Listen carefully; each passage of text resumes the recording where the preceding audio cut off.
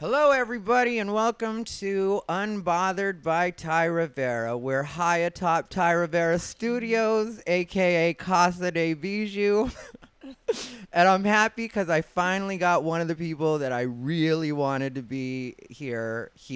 And that's not anything against anybody. I've definitely enjoyed having everybody I had, but I've been saying forever that I wanted to have Dicey on, and Wow. today Dicey is here. Hey, What's up, Dicey? thank you for having me, Ty. No. This is so cool. I'm glad you were finally able to make it over. I've been trying to have you, and then last week it almost happened, but you had to work for, 25 hours last week? Yeah, wiping ass, elderly ass.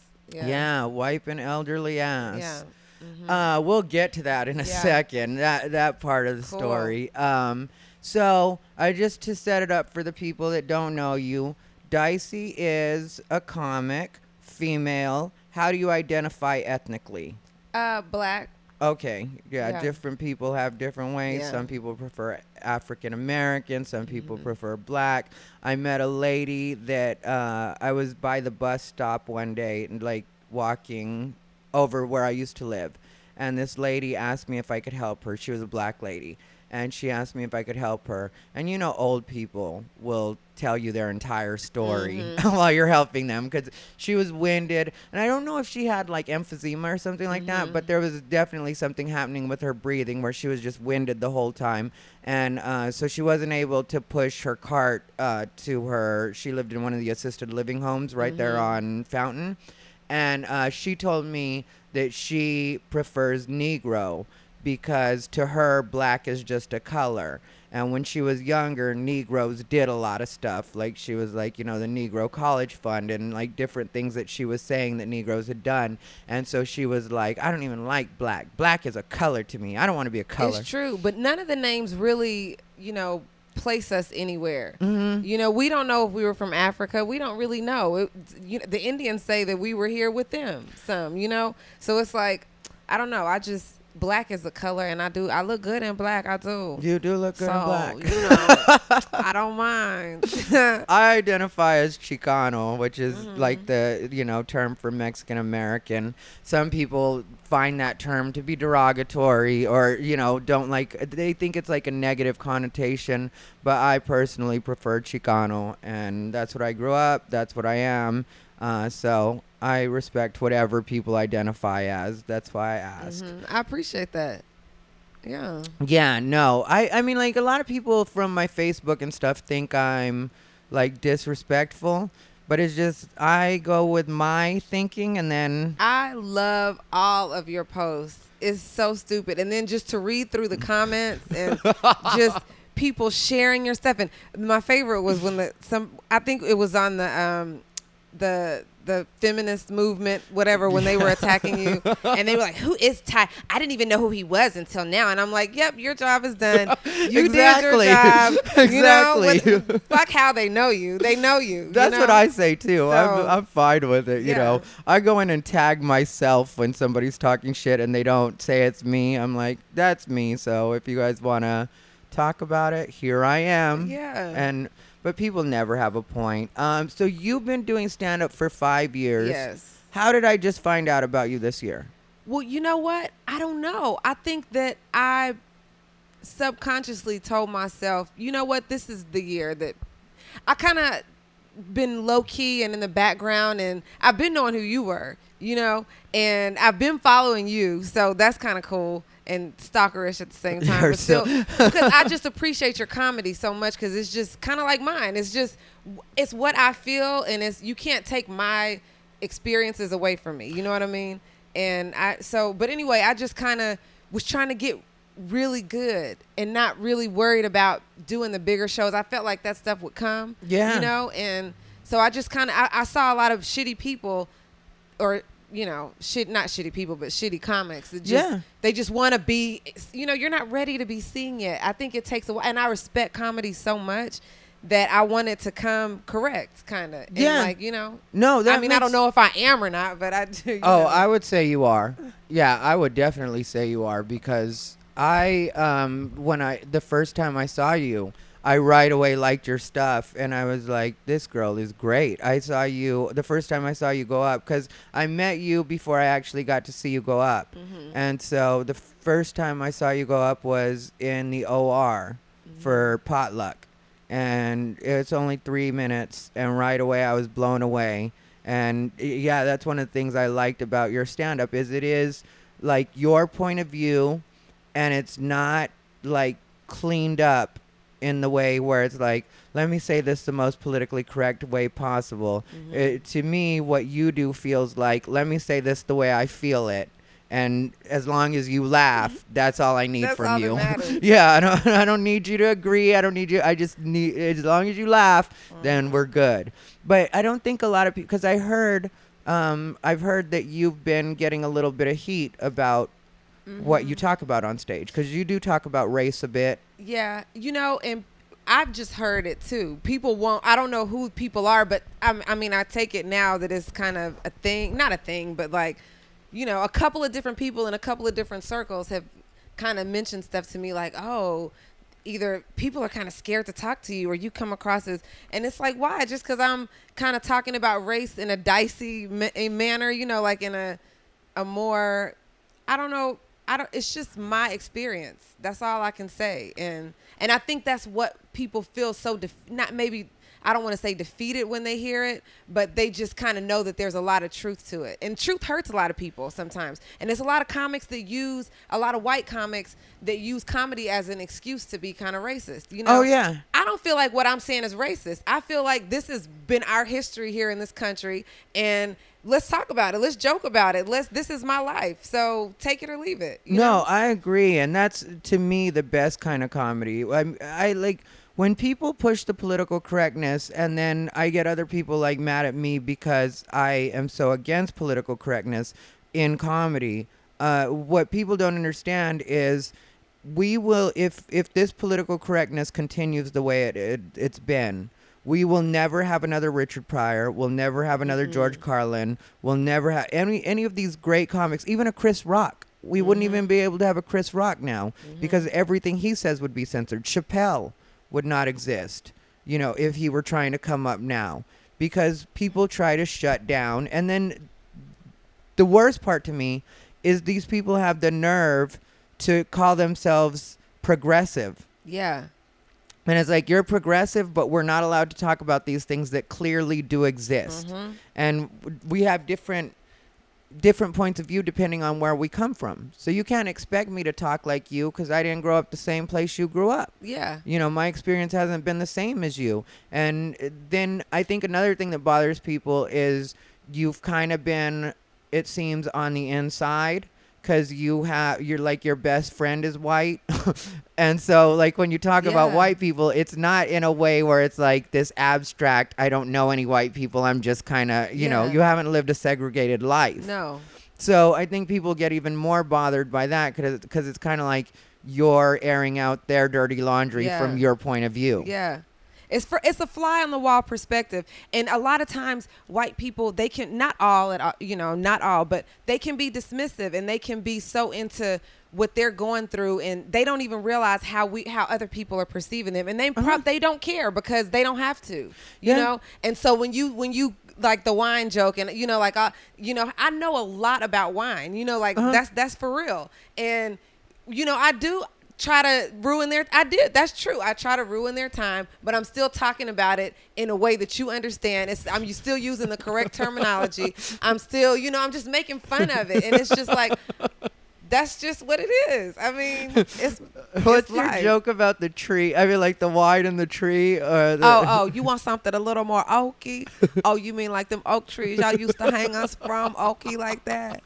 Oh yeah, that one kills me. That part of that joke kills me. That's when I lost it when we were in the Comedy Store. I just lost it. That's everybody. Yeah, it's funny because I've been fortunate enough to travel a little bit now with comedy, and most of the world I started comedy in LA, so it's just so different when you get outside of LA, and really, some people are just not, they don't take it well at all. And they'll come up to me and say all kind of stuff, and you're the reason, you're the cause of it, and some love it. And some they don't want to approach me, but they'll smile and they'll wave, and it's just kind of like, okay, you know. And the whole point of comedy is to provoke thought and to, like, you know, maybe help you see things in a way that you didn't see it before. Yeah, but some people don't want to see things in a different way, and some people want us to just be ha-ha jokey. Like, you know, I don't know what kind of stuff these people really want. I think they need to stay home and watch, like, comedy on TV where it's been cleaned up and censored for them. You know, I think that's what those people need, rather than coming out to a show and seeing what our real thoughts are. Have you... So you were on tour, or you did a couple shows with the Ladies Night Out, which is Bill Bellamy, and who else did you guys? Well, on this one, it was Bill Bellamy and Jay Reed and D-Lay. Okay. And but Ali from Houston is also on it. Then there's another guy too that's on it. They just all, you know, kind of rotate in and out, where it's 3 of them, and then somebody will host, or somebody will, you know, they have like features, like I was. So you were one of the features on the show. One of the features. I was the only girl they've ever had. Yeah. To feature. Well, so that's why really I bring it up, because like Ladies Night Out, the theme is it's good-looking guys. And then, are they all good looking? Yeah. Okay, I don't know what the rotation is. They actually are. But I know Jay is good. I know Jay's good looking. And he's the one that hooked me up, actually. Okay. So I did a couple of shows in Vegas, and he just happened to be there. And he was like, hey, come do my show tomorrow night. So I think I stayed an extra night and went and did his show. And then... and I just stayed in touch, and I was always like, hey, if you have anything coming up, like, let me. So then he hit me up, and he was like, hey, I guess he asked Bill if I could do it. He was like, she better be funny, you know. And so I was like, yeah, cool. And it was in San Diego, so I just went to San Diego, and that was a really, really cool experience, because they do it big. Yeah. You know? Yeah. And they're so nice. And their audiences are just so warm, and they want to just laugh. So, you know. So the ladies didn't mind you being a lady on the show. Actually, after the show, a lot of the women in the audience were like, "You need to keep her. You need to have a girl." Like, you know, I mean, it's still full of women, and they still want that woman's perspective. As nice looking as they are, and as funny as they are, you know, still to have a girl on the show is. So that felt good, because I didn't coax anybody to do that. That was just how they felt, you know. So. Yeah, no, that's great. Yeah. I'm glad about that, because, you know, sometimes women with other women can be... Yeah, very catty. Yeah, that happens sometimes. And it's one of the things that bothers me about the quote-unquote feminist is in a lot of cases, the comics that claim to be feminist are not supportive of other women at all. It's just a marketing tool. It's like, I'm a feminist, so, and then suddenly... And then to cut you off like those feminists did, to not even let you respond, you know what I mean? Like, that's just like a bitch. Oh, yeah, it was not at all. And, like, what I was saying, like, on that particular post wasn't even... to me, it was just good advice. Like, if you have no intentions of hooking up with somebody, then don't go out on a date with them and let them spend a bunch of money on you. And if you do, I have no problem with that. But don't act creeped out when they try to kiss you, or because they think they're on a date. But I get it if you don't want, and that's where they also weren't getting me. It was like, I wasn't saying you owe them a kiss. I wasn't saying you owe them anything. No. You have the right to say no, but don't act like they're a creep for even trying to kiss you because they think they're on a date. And then I got cut off because I was too logical for them. Like, these people were trying to come at me. So are you saying date rape? I never said anything about sex, in the rape. Whole yeah. So that's just where they automatically go, you know. It's the only argument they have. It's the only thing they have prepared is, like, to go at it from a rape perspective. So I was, and it, just like the feminists in general, to me, aren't, most of them aren't even legit, don't have a real point. It's just become a popular thing to say. Just, I'm a feminist, so now. And I'm still black, so the feminist shit really doesn't even matter to me. I got to get over being black first. You know what I mean? Yeah. Before I can worry about being a woman. Yeah. So, you know, that's basically just a bunch of, you know. That's what I told Kenny when I had him on, that, like, you know, when you're ethnic, you have to work harder, and that's just what it is. Yeah. And a lot of times people will try to deny that, and they'll throw these little stupid things in our face, like, you know, you guys have stand up for diversity. We don't have stand up for diversity because you guys have everything else. You guys have every other room. You guys have every other opportunity. But And they still come audition for that. oh, I know. I was there when the first white woman, Bobby Oliver, who I used to be friends with, gets on my nerves now. This is me talking right now. So if Bobby Oliver's listening, Bobby, you know I used to like you. It's not that I hate you now, but I just am not down with a lot of your bullshit. But she showed up at one of the stand-up auditions like several years back, Stand Up for Diversity, and she was like, you know, with her southern accent, she was like, well, I'm a woman. So I think that counts as diversity. I'm a woman. And so that's when. That's that privilege. And the other bitches caught on and were Mm-hmm. like, you know, oh, well, you know, I might be white, but I'm a woman, so I should count as diversity as well. And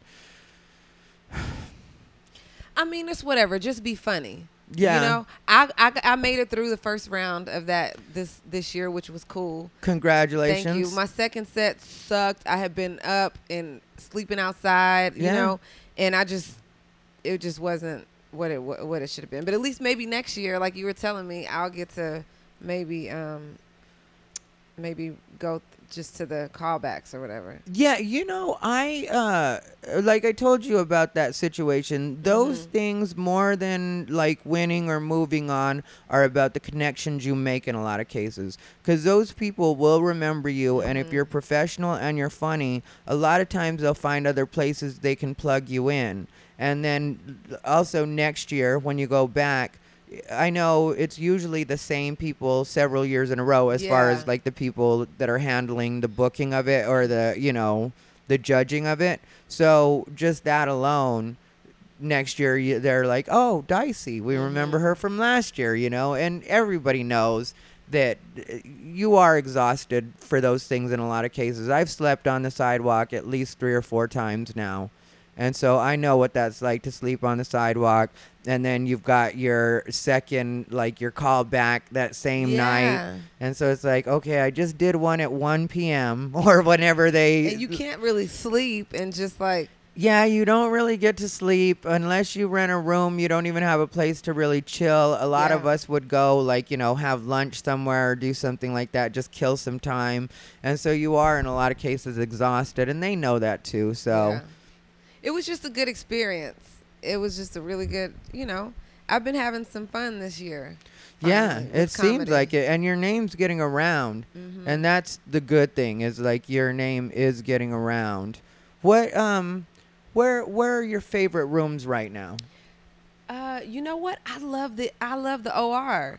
I like getting up there, Yeah. and it's just I feel it's just the history in that room. You know, it's just like it's a good feeling to always perform at the Comedy Store. You know, that's why I try not to even drink when I go there. Yeah. Just because I don't want to make an ass of myself. You know, you just don't have a lot of opportunities. You Yeah. know, to make an. I just try to really respect that place. I have a lot of respect for that place.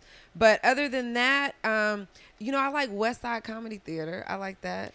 I like doing the mics there. It's always real people in the audience. Yeah. It's just far to drive. And then they have Shinerbach there, which is a beer that's made in Texas, and they don't have it everywhere. So I try to, I'm drinking, you know, and then to have to drive all the way, Yeah. you know. And you're from Texas. I'm from Texas, from Dallas. Yeah. I moved here from Houston.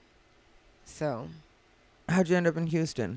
I went to college in Houston. Okay, so you raised in Dallas, moved to Houston, went to college there, and then came here how long after your college? A year. Okay, and so you've been in LA I've been for here a while. 13 years.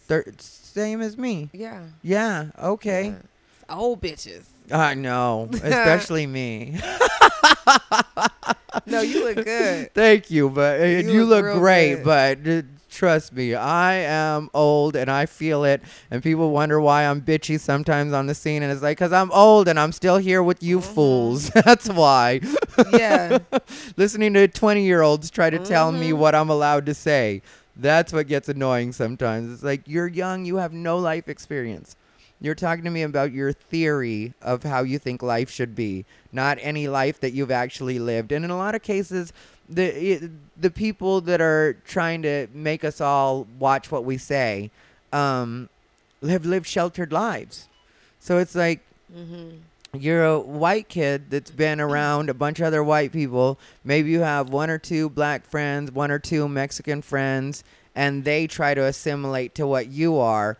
And now you're going to tell me what it is that I'm supposed to be like. Yeah, I got unfriended this week by some people at my high school because, I went to a mostly white high. It was probably like 40% black, 60 white or whatever. And it just kind of bothers me that nobody has anything to say about innocent lives. Fuck that they're black, okay? Like, it's a life. These people are continuously unarmed and getting killed. Mm-hmm. And you have nothing to say about it. You don't have to be you don't have to think Black Lives Matter, all that, whatever.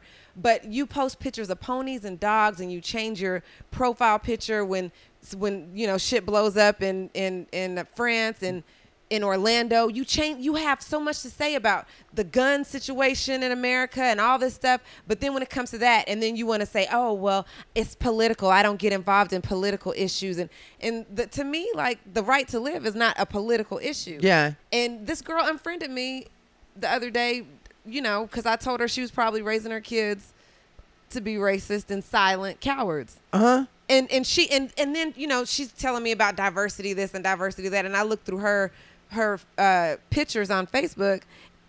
Since 2007, the bitch has never had a picture with anybody black, Asian, anything, nothing. Yeah, but white people. That's it. You can't even find. But they don't even realize. They think that they're raising their kids diverse, and I don't know how when they don't play with anybody else but themselves. Yeah, no, and that was in reference to the situation that happened in Tulsa. Was that the one? The what you're talking about, like the guy in Tulsa, which that one, to me, that was one where I really thought that anytime there's one that's really worth capitalizing on, for some reason people really don't. And I don't know why that is. Like, you have the kind of debatable ones where it turns into a big deal.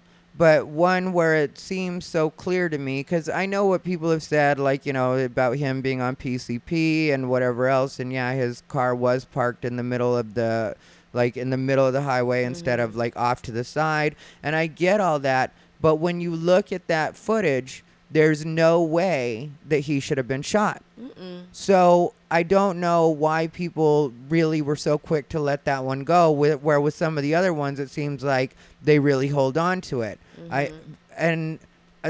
I've been on PCP before. When I was younger, we used to do, it was called Sherm or Wet. Mm-hmm. I already know. I'm from Texas. They do that in Houston. They be doing... dipping blunts in wet. Yeah. And so it's a lovely is what they call it in Arizona when you mix the blunt and the what's it called and the PCP. Oh. That's called a lovely. And when I was younger, because I don't know if this is the way they still do it, but what they used to do was they would take a Moore cigarette and dip it. I don't know why they chose Moore, but it was always Moore. It was the brown cigarette. And they would dip it in the PCP, and then they would turn it, like half of it in the PCP, and then they would turn it upside down so that the PCP would like flow through it, and they would keep it in the old film canisters. Those little plastic film canisters. They'd keep it in there, and then like you'd buy it, and it would be in foil. And so you'd unwrap the foil and smoke it. And I remember that one time me and my cousin were afraid to come off of the curb because the curb felt really high up. So we were standing on the curb, like daring each other to like, you step down. No, you step down. I'm not going to step down. And we were scared. But and I had a bad trip on it once. Once I was driving home on PCP and it felt like I was driving in a video game, but I just wanted to get home. And it was Phoenix, so it's huge. Did you know your way home? Yeah, but I was really scared, because it felt like I was driving in a video game and I knew that it wasn't good. But I just wanted to get home, and home wasn't close, Wow. to where we were hanging out. But I know the superhuman strength that sometimes does happen when people are on PCP. Those stories were legendary. But at the same time, it's like, the man didn't seem to be doing anything aggressive. So I don't know how everybody didn't get on board Yeah. with that. Yeah.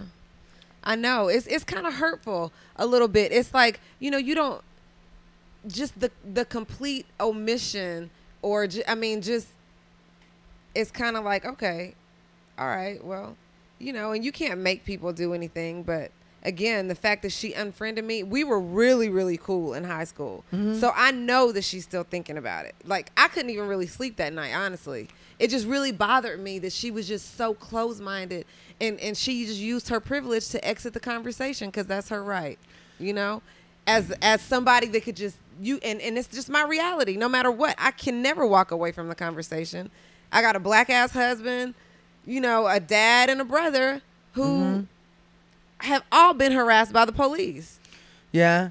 And it's just like, and I have too. Yeah, but some people do not want to face that. Yeah. Some people really do not want to face that, and I don't know why that is. I know some people like put a lot of stuff online about like Trump and how racist he is, and stuff like that. But it's kind of like, why don't you pay attention to your racism?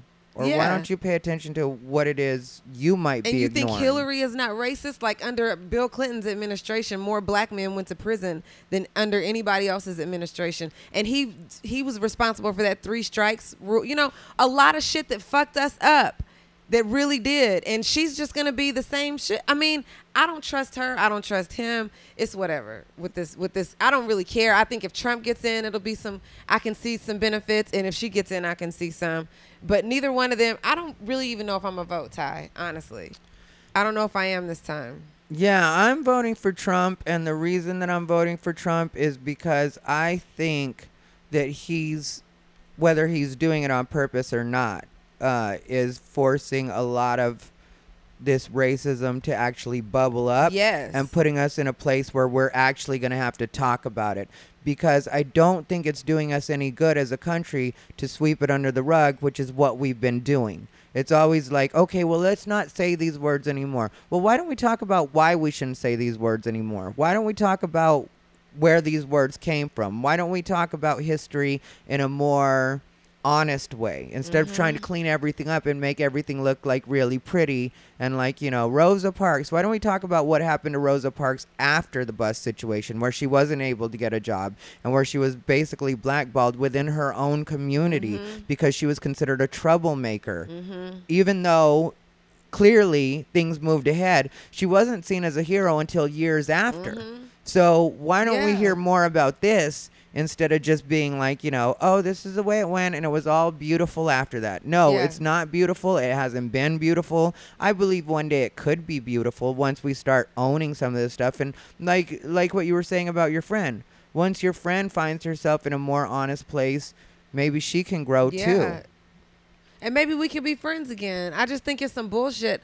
We're just, she erased the comments that she wrote on there, before she unfriended me. So you couldn't even see the thread of how because maybe she realized that she sounded ignorant, and if that's fine. That's the point of the conversation. You know, maybe you'll inspire one of your other ignorant ass friends to like look at themselves more deeply and like, let's figure this shit out. Like, that's what time it is now.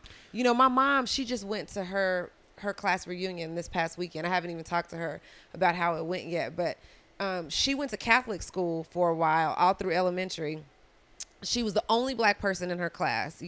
She played with these kids, from kindergarten up until the 6th grade. And then they went, I guess she went to a black junior high or something.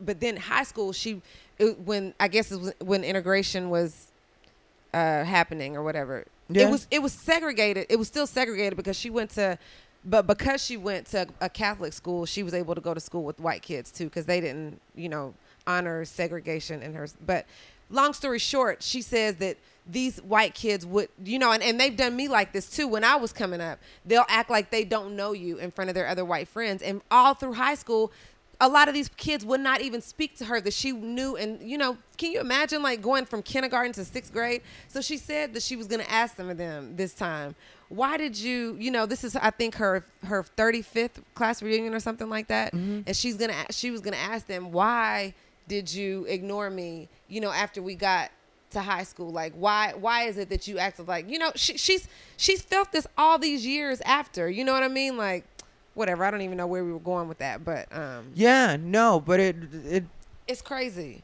Yeah, it is crazy, and it is worth talking about because I think a lot of people don't necessarily own how close we are to where that was.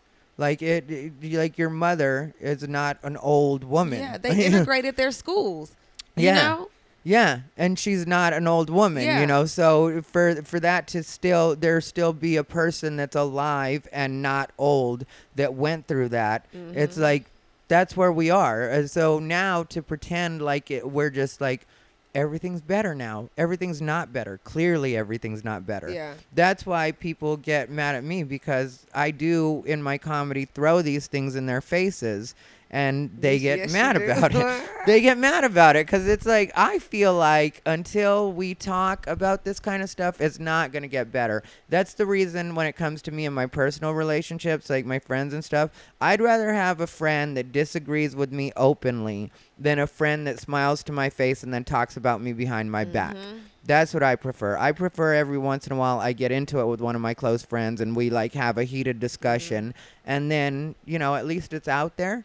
And we've both been honest, and I don't hold on to feelings afterwards about.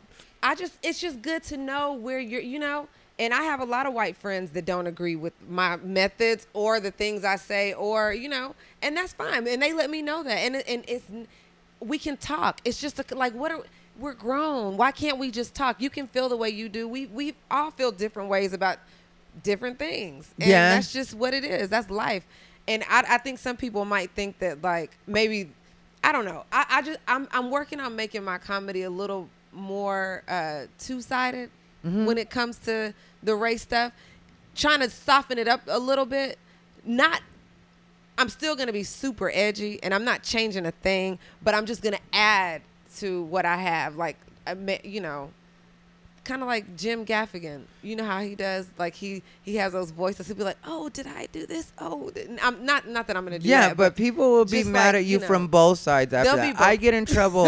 I get in trouble for that same thing because, like, performing in the rooms that I performed in, because I performed in a lot of redneck clubs and redneck rooms at this point.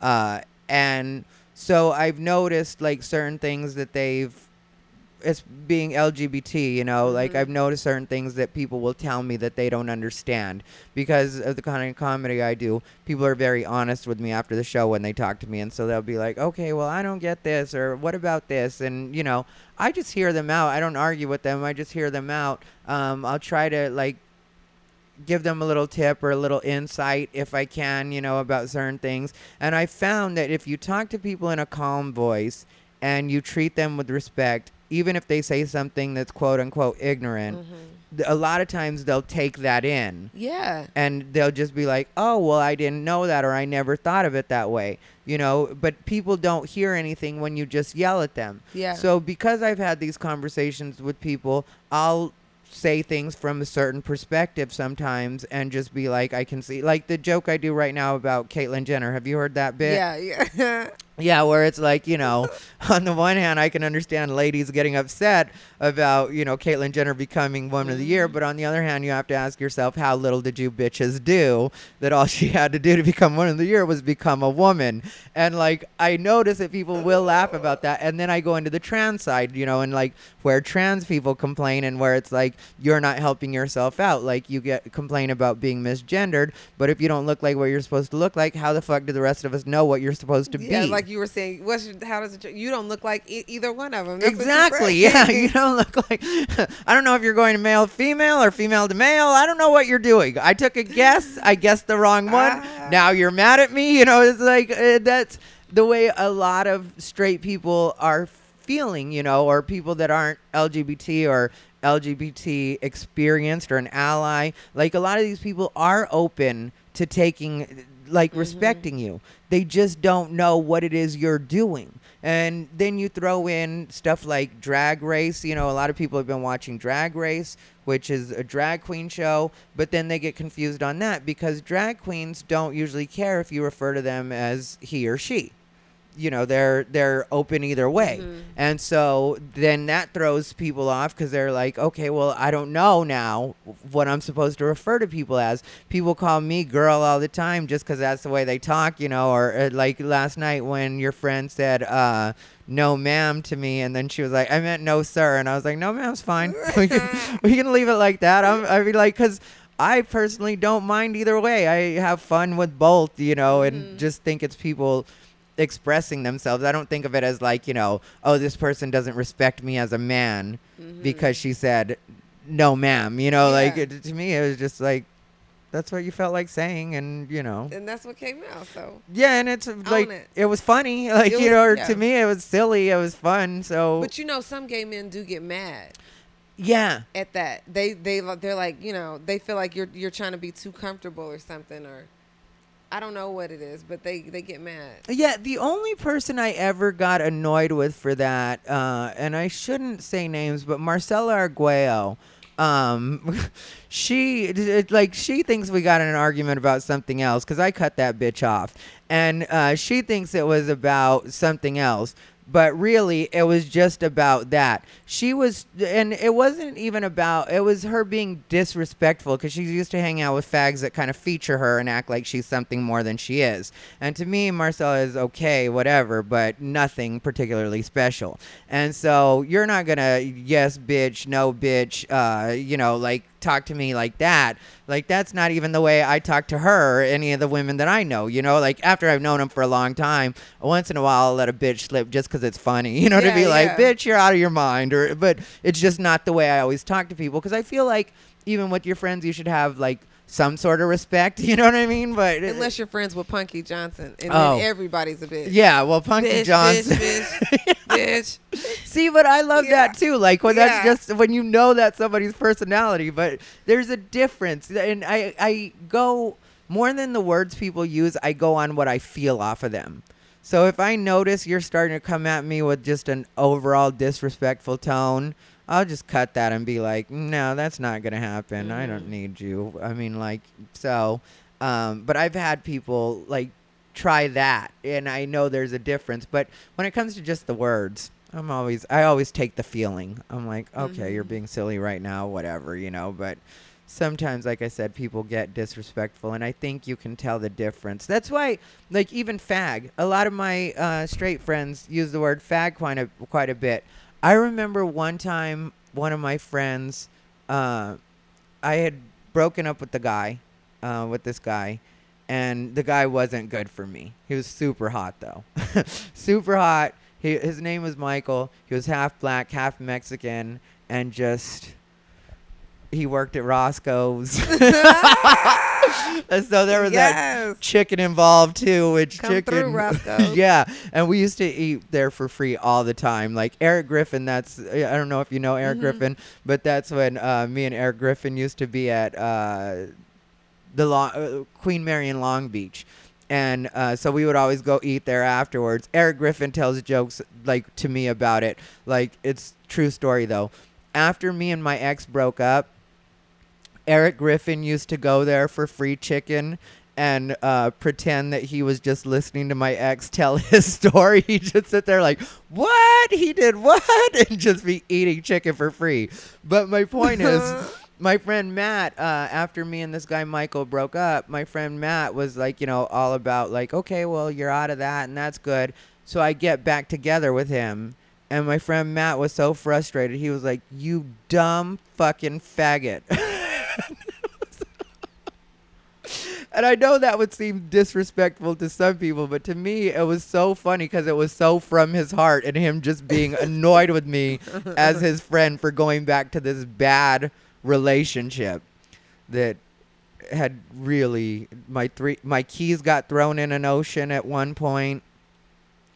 Wow. This is a bad relationship. Like, it was all the way around bad. It was. Was that your last relationship? No, my last relationship was my engagement. Oh, you were engaged. Yeah, I was engaged. For how long? Only 6 months. But it was 6 months was also the duration of the relationship. It was like, as soon as we got together, he said that he wanted me to be with him forever, and put this little stupid ring on my finger. With diamonds. No, just a Oh. little Yeah, it was stupid. stupid ring. Yeah, exactly. It was a little stupid ring, and it was just like an in the moment thing, and it was like he didn't have a lot of money, and he had this really, I guess you could say, fucked up story, but like I really was in love with him, and but I was too crazy at the time, and I wasn't. So it was your fault why y'all broke up? I would say honestly, yeah. I would Uh-huh. say I was the complete problem in that relationship. But, I had just had the silicone removed from my face, Mm-hmm. and that was like an entire like process and stuff like that, and I wasn't ready to talk about that with, somebody that I had Mhm. just met, and I didn't want to tell him about that. And so, there was what I was going through mentally there. Then there was my own like trying to figure out what I was doing as far as my career went, and he lived in Phoenix and I'm here in LA, and so that made it hard. And I was just all around, like mentally, I would say, kind of a mess. And it was a lot for him to deal with. And he had had a hard life already. And I think his thinking was, I don't want even more. Mhm. You know what I mean? Like Where's he now? in Arizona. Still? Okay. Yeah, we don't talk at all anymore. Are It y'all Facebook friends? Not at all. Nothing. No contact. No restraining orders were involved, but they definitely could have been. Do you creep onto his page every now and then? No, I have no way of getting onto his page, or I don't. I left that alone. Maybe one day I'll reach out to him in some way, because I really did, if for nothing else, just to like clear it up, just so he understands what was going on, because we never had like a full on where I was, and usually I'm completely honest with people, but like I was so, like everything was so different for me at that time, and I was going through so much on my own that I wasn't able to be completely open with him. And there's no way to be engaged or ready to be married to somebody if you're not ready to be Yeah. honest. At the very least, Yes. say this is who I am, this is what it is. And so Do you want to be married still? one day when when I get to where I want to be in my career, then I'll be ready to actually settle down. But for right now, I have to be selfish. I know you're married. Yeah. Yeah. Been married. I just celebrated a year. September 6th was the year. Married a year. How long were you guys together? 8 years before we got married. Well, that's great. Yeah. Yeah, so you guys Or really no, actually 7 years before we got married. Yeah. So you guys really knew each other. Oh yeah. How long did you guys live together before, or out of that 7 years? We lived together the whole time. We moved in like 3 months after we knew each.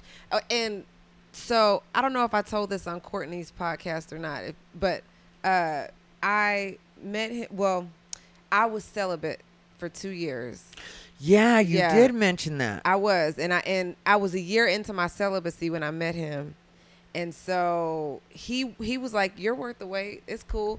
And we moved in together. He didn't pressure me or anything until like the week before that shit was over. He was like, "Oh yeah, that shit is up in a week, don't you?" I'm like, what? So it was weird, So were you guys doing little like cheat stuff? Not really. No, you Not guys were really. being- I mean, I saw it. yeah, I had to know that I was what I was, yeah, like, yeah, I mean, let me see it.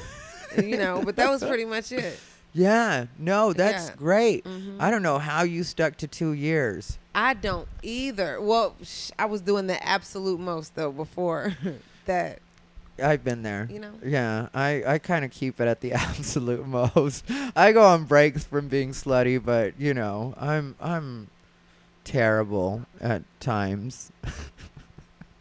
That's why I don't know how two men ever work out, because y'all are both terrible. It's like, wow.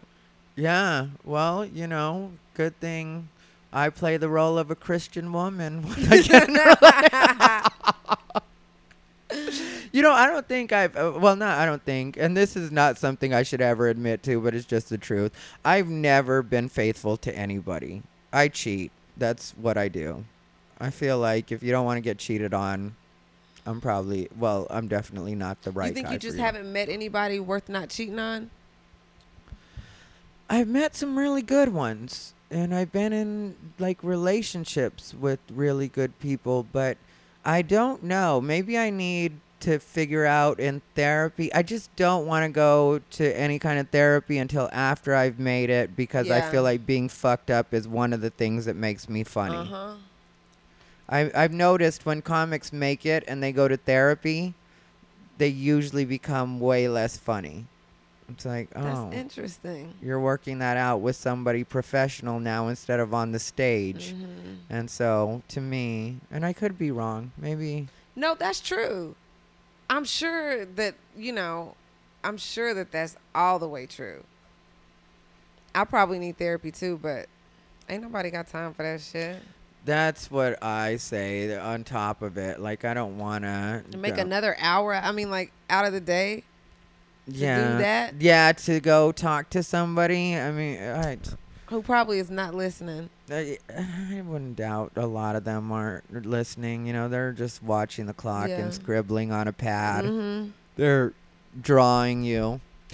Yeah. They're just like back there doing artwork. A quick sketch. Yeah, I guess we learned a lot about me on this episode. We did. Yeah. What about you? What are your goals this year? Do you have any big goals coming into the end of the year? Or you know what? This year, my biggest goal is to get one of these white men to take me on tour with them and let me open for them. I think the climate of I just think that would be such a perfect thing. Like if one of these dudes would just take me with him somewhere. Who do you like? I like Chris D'Elia. I know that's kind of, being ambitious. But fuck it. Why not? I like Michael Costa.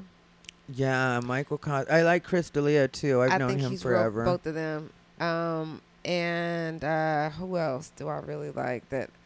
I like Jim Gaffigan a lot. Is that how you say his last name? Yeah, Jim Gaffigan. I think he's so hilarious. And it's funny because my aunt, she never responds to like us watching TV. She just sits there and watches it. But when he, for his comedy, I put it, because I watch Netflix specials with her all the time. And she thought he was so funny. She was like laughing out loud the whole time. And at the end, she said, "Now I will buy his album. Now I will buy." I'm like, okay, yeah, you mean you would download it. But so what's the story with your aunt? Your aunt is... She's 86. I started taking care of her totally by accident when she was like 82, I think. Mm-hmm. And I was already like, checking on her or whatever. She lived in Beverly Hills. And I would go over there and check on her and help her do different things. Bought her a new computer with her money, just helping her upgrade her stuff.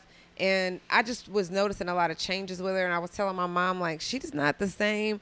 She lived, like, upstairs, too. So she had to walk up all these stairs. Sorry if I spit on you. Oh, no. She had to walk up all these stairs. And anyway, long story short, the hospital called my grandfather, which is one of her only living relatives. I guess that they had him on file. And she had been in the hospital for a week. And so my grandfather called me, like, well, go check on Betty. I don't know. The hospital called me. And I get to the hospital. This bitch is standing at the nurse's station with her ass all out. Like, she had been standing up there. Like, she was just losing her mind. She was still, they go through so much, like, denial and just all kind of things when they're losing their mind. So she was just, like, terrorizing these poor nurses. And we walk up, and her friends are there, too, some of her old-ass friends. And my husband was there with me. And he was like, "Betty, what are you doing? Come on, let's go back. Let's go sit down in the room." And they were like, "How did you do that?" They had been trying to get her to sit down for like 2 hours, And so they could tell that we knew her very well. We had been around her a lot. But these are her friends they've had relationships with her for like 55 years. They totally didn't trust us. She had a lot of money. They just totally didn't trust us whatsoever. And long story short, we ended up just going through all kind of stuff. all kind of caretakers. It was a high speed chase on the freeway. One of her nurses tried to kidnap her and take her money, and like just the craziest shit with this old woman. And because she's suffering from dementia. yeah, she's suffering from dementia. So right now she doesn't walk anymore. Like, it's kind of crazy because I've been seeing the decline over the last 4 years, and now she has to have 24-hour care. Her food has to be blended. I got to wipe her ass and change her. I actually watch her for like 1 or 2 nights out of the week to make it cheaper because the nurses are expensive. Oh yeah. Like that shit. It's like $6,000 a month. And so to alleviate that, I do that, and it's just very interesting being in charge of somebody else's life. So when you aren't taking care of her, who is or what's the nurse? She has 2 nurses. Okay. That rotate. That they've been with her for 4 years now. 2 Filipino nurses who I just adore. I just love them so much. They make my life so much easier. I'm her only family here, and I just refuse to put her in a nursing home when she has money to care for herself. It takes a little coordination, and somebody had to be there to do it, which none of them were willing. None of her friends or people at her church were willing to do that. They just wanted to put her in a nursing home. And she told me she did not want to go to a nursing home. And her best friend was like, she don't want to go to a nurse, Yeah, my mom has always said, don't ever put me in a home. I don't care what happens. Don't kill me before you put me in a home. Yeah. And that's literally something she's told me. She was like, kill me before you put me in a home. Do not put me in a home. And so I know that, I can see. And, I've known people that have been in homes, dated one. Ty. Date's a strong word. Date's a strong word. But anyway. And believe me, it's not a place anybody wants to be. No. But I get what you're saying. It's got to be hard though. So how many days a week do you? 1 or 2, just depending on what I have going on. Like if I know I'm gonna be out of town or whatever, I try to, I try to do it all in 1 week. But basically I need to work like 5 days out of the month to really keep things afloat, and just have a little extra cushion, because you can blow through savings and blow through everything. And then the fact that we're not her kids, we're not like super attached to the situation. And I don't want, like, she's not my mom. Like as much as I love her, like I don't want to be, and even with my mom or any of my, just the moral of this story is get long-term health insurance that covers, nursing home or covers nurses and in-home care. Like set that shit up. That's what I've never thought I would be doing this or even thinking about annuities and like, all the things that she set up for herself to really make it easy for us. Yeah. How did she make her money, or what was her? She was a teacher. But the Beverly Hills urban legend is that she still won't tell me all of her business. Like I've had to learn things from her. When we took over, like her nail shop, the lady who's been doing her nails for the last 25 years, the dry cleaners where she was going for the last 25, 30 years, all these people, her accountant, people that were in her life, I learned all that stuff from them. Like, it'd be interesting to do a movie and have a montage like where I figured out her story, you know? And so her nail tech was like, oh, rich white man, rich old Jewish white man used to come here all the time, take care of her, pay for everything, took her around the world. Like she's been around the world so many times. Apparently she was with some rich Jewish contractor who like contracted shit all over the world. And was she beautiful in her day? Yeah, she was really pretty. She was beautiful. She was just like a regular black looking lady, not like what, a lot of black people think beautiful is like the lighter skinned you are, which she's not that. She was just a brown woman, just a regular. She was pretty though, but she wouldn't convert to Judaism, so he never would like marry her. But he bought her. I don't know if you've ever seen me wear this ring, but people compliment me, and I only have it off because my fingers were breaking out, whatever. But it's a beautiful ring that he bought her in Amsterdam. Mm-hmm. And it's probably like 2.5 carats or something, 3 carats. Mm-hmm. And it's just gorgeous. And I wear it all the time because I'm scared to like take it off. Yeah. And like the nurses aren't comfortable with her wearing it anymore because her knuckles are, they've kind of got. I had to get it cut off her finger. Like arthritic or yeah. From that, we had to go get it cut off, and then they put it back together, and we were putting it around her neck, letting her wear it as a necklace. But then they just say they don't even want to bother with it, especially since she's on hospice right now. So there's hospice nurses in and out, and they don't really want to be responsible. When people are on hospice, that means they might not have much longer. But see, a bitch like me knew that putting her on hospice would have the diapers free and free insurers and all this free stuff. And I told them not to give her any morphine no matter what. Like, they can't give her morphine. That's pretty much what kills you when you're on hospice, is they just, like, help you, and which is why I don't understand why they were so pissed at Dr. Kevorkian for people wanting to just, that's what they really do is, like, so she's not on any strong meds, and she's been on hospice for 6 months.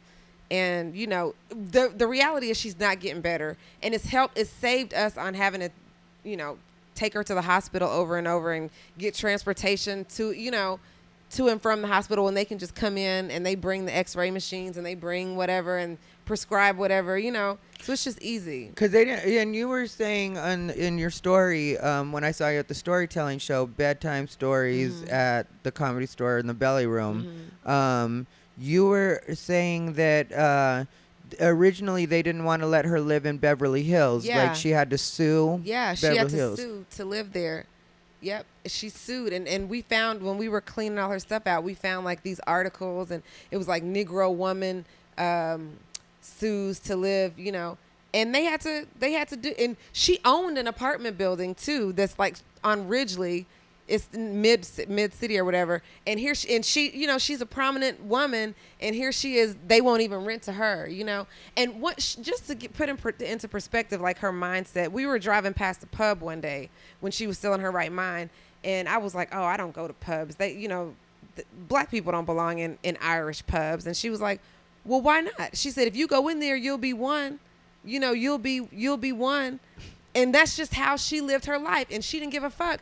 And even the people around Beverly Hills, around her neighborhood, they made it hell for us because we pretty much had to not move in with her, but we were there all the time when her transition was happening. And they would call the police on us. They would do all kind of, just like, they did not want us there. And she had already been there 30 years. This is just 2 years ago, 4 years ago. You know what I mean? Like, they made it hell for us. These police, they were the worst people in the world. They made it so hard for us. Eventually, we just ended up moving her. Yeah, you guys had to move her out of Beverly Hills? We moved her out. Plus, she didn't need to be walking up and down those stairs. She couldn't take care of herself. So we moved her to an assisted living facility in Glendale with the Armenians. We let the Armenians have her. Yeah, the Armenians. They could take care of her crazy ass, So they did. And yeah, there's a lot of crazy in Glendale. Yeah, and not even dementia. Just just crazy. So yeah, so they were like, they were like, we got a place for her. We got a spot. Yeah, we got a room ready. Yes, room ready. So. Yeah, no, well, and I understand what you're saying. Like with the, I know some people think it sounds callous or whatever, but it's just the way it is. I've seen a lot of comics have to stop doing comedy because they needed to take care of an older, like their parents and stuff like that. And that is a lot to ask of somebody that's not your mother. Yeah. And so I think what you're doing as much as you're able to do is great, and making sure that she didn't get taken for her money by somebody. Yeah, that alone is a huge thing, because there's so many people that don't, like old people that don't have anybody to take care of them. Yeah. She doesn't have any kids of her own. She doesn't have kids, even though I tell people she's my aunt because it's just easier for me to do her business. Yeah, like, they don't want to hear that you're a cousin. They're like, a cousin? What kind of cousin? From like. So it's just easier for me to tell them that, and it's just you can get stuff done. Yeah. So well, whatever it takes to get it done and get her taken care of, because sometimes doing things the quote unquote right way isn't going to get anything done. It's just not. It doesn't. Like you can try your best, but they're still gonna stop you. So if you say it's your aunt and that's what you have to do to make sure that she gets taken care of, I think that's a great thing, because I can't say that, outside of my parents, there's anybody else that I'd go to those wipe lengths their ass. for. Ty, I have to get up in the morning and go in there, and she tries to fight, and she raises up on her elbows, or she'll be like, what you, I'm gonna kick your ass. I'm gonna kick your ass. And I said, I don't think you can. Oh, I think I can. Oh, I think I can. Then you start taking the cover off, and she's in this diaper. She's just like this little frail old woman, and you got to move her over to the other. Like she's screaming the whole time. Neighbors, call the police. You dirty bitch. You dirty dog. Ooh, you dirt. And I'm like, bitch, I'm wiping your ass and I'm the dirty dog.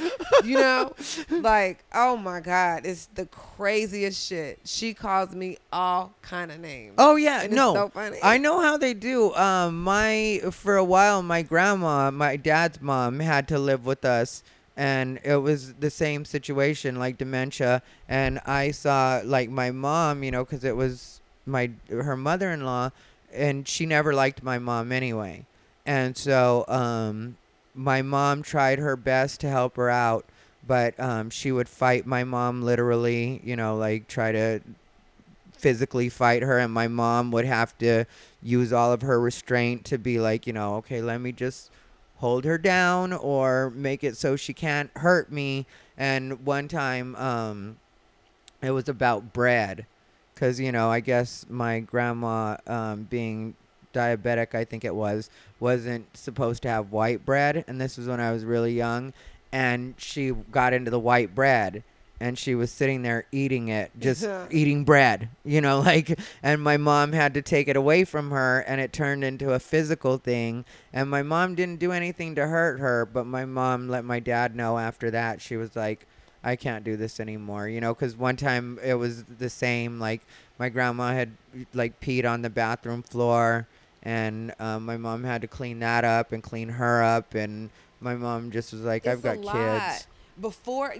It's so much to deal with somebody with dementia, and the police aren't equipped to deal with this with situations the right way. Like, people just, and it's becoming a real problem in our country with the baby boomers who are living very long lives. Yeah. You know what I mean? People are living well into their 90s, and that's a problem and their kids are in their 60s. They're too old to even be taking care of them and doing stuff, And it's just like, wow. Yeah, I don't want to get super old. I told people that, and they act like it's like a morbid thing, or it's just like, no, I don't. If I'm not going to be healthy, I don't want to be old. Yeah. Sometimes I mentioned on stage one time, I was like, if I live to a point where I can only stuff like ice cream, God is punishing me. Life's not a gift anymore. I don't feel like that's where I want to be. If I can't wipe my own ass, I'm ready to go. Me too. When I lose my first tooth, I'm going to be ready to go. Like, I don't want to be here with missing teeth. Like, who does that? I don't want to be here with no teeth, Ty. I don't blame you. And that's going to hurt my heart so bad, like, to have to, Yeah. Pop some teeth in and out. Like, when the first one goes, I'm just going to get implants in the whole Yeah, just thing. have them drilled up into your head. Yeah. That's the way to do it. God. But by then, we'll both have made it. So we'll have completely different point of view. We'll be like best doctors, best dentists. Everything will be like... I'm going to let you try them out first. Yeah, I'm definitely going to have them first. Yeah. I'm older, and I don't take as good a care of myself as people think. People think because I go to the gym, I take care of myself. Going to the gym's all I do. Like the rest, I live kind of a not always the healthiest lifestyle. But where can people find you? Okay, you can find me on Facebook at Dicey Comedy, and that's my Twitter handle too, at Dicey Comedy. And on Instagram, I'm at Dicey Approved. On Instagram, it's at Dicey Approved. I used to have a blog, a style fashion blog, and when I started taking care of Betty, I couldn't keep it up, but I'm going to come back out with it, and that's what it was called. It was called Dicey Approved. Yeah, so DICEY. Mm-hmm. So APPROVED. Tonight I'm going to be at the Improv in Hollywood with Theo Vaughn. That's gonna be cool. Nice. We're the only 2 comics on the show, but there's like some music or something else going on too. So that's Big room, little room. Big room. Nice. That's great. That's gonna be nice. And yeah. Any touring coming up or? I got I'll be at the Improv in Arlington, Texas over Thanksgiving, and then I have 3 dates coming up in October 15th is one. That's the only one I can remember because that's closest, at the Madhouse Comedy Club in San Diego. So yeah, and I'm just trying to travel more. Ty, you said you was gonna take me with you one day. Yeah, I'll definitely take you. Yeah, that is on my list. Okay, yeah. I just gotta have some shit that's worth you coming on. You're on my list too. Where you're not mad at me, like I know. Shit. I don't. It'll just be fun. That wasn't Nobody shit. will know. We'll just get on Facebook Live like everything is all good. Yeah, it's gonna be like glamorous, completely. We'll shoot it at a different venue than the one we're actually performing at. That's so funny. That's all that matters is Facebook. So. But that's definitely something I do want to do. I want to take you out to some, because I really like what you do. And I really like your point of view. And I know, grow however you have to grow. But just don't let other people's trying to tell you what you should do. Don't let that come into play. Mm-hmm. Just do what you feel is right for you. Because I think you're really on a good track, and I think if you just continue doing what comes naturally to you and staying, go up as much as you possibly can, mm-hmm. and, stay right with God. Yes. Thank you. They can't see my heavenly hands are waved up in the air on this Sunday. Yeah, I see your heavenly hands. You are doing it, and it is Sunday, so mm-hmm. Yeah, I really feel like you're on a good track. So thank you, Ty. I'm glad you were able to make it. Yeah, no, I'm glad you were able to make it, and we'll have you back again when we both have something that gets on our nerves. Exactly. Yeah. Everybody, you can find me at americasfavoritefag.com. It gets more ridiculous every week that I say it, but it's true. americasfavoritefag.com, and that'll link you to everything you want. My Twitter, my Facebook, my I have a blog, but I never put anything in it. So my blog that doesn't really exist. Thank you for listening, everybody. I'm Ty Rivera, and I remain unbothered.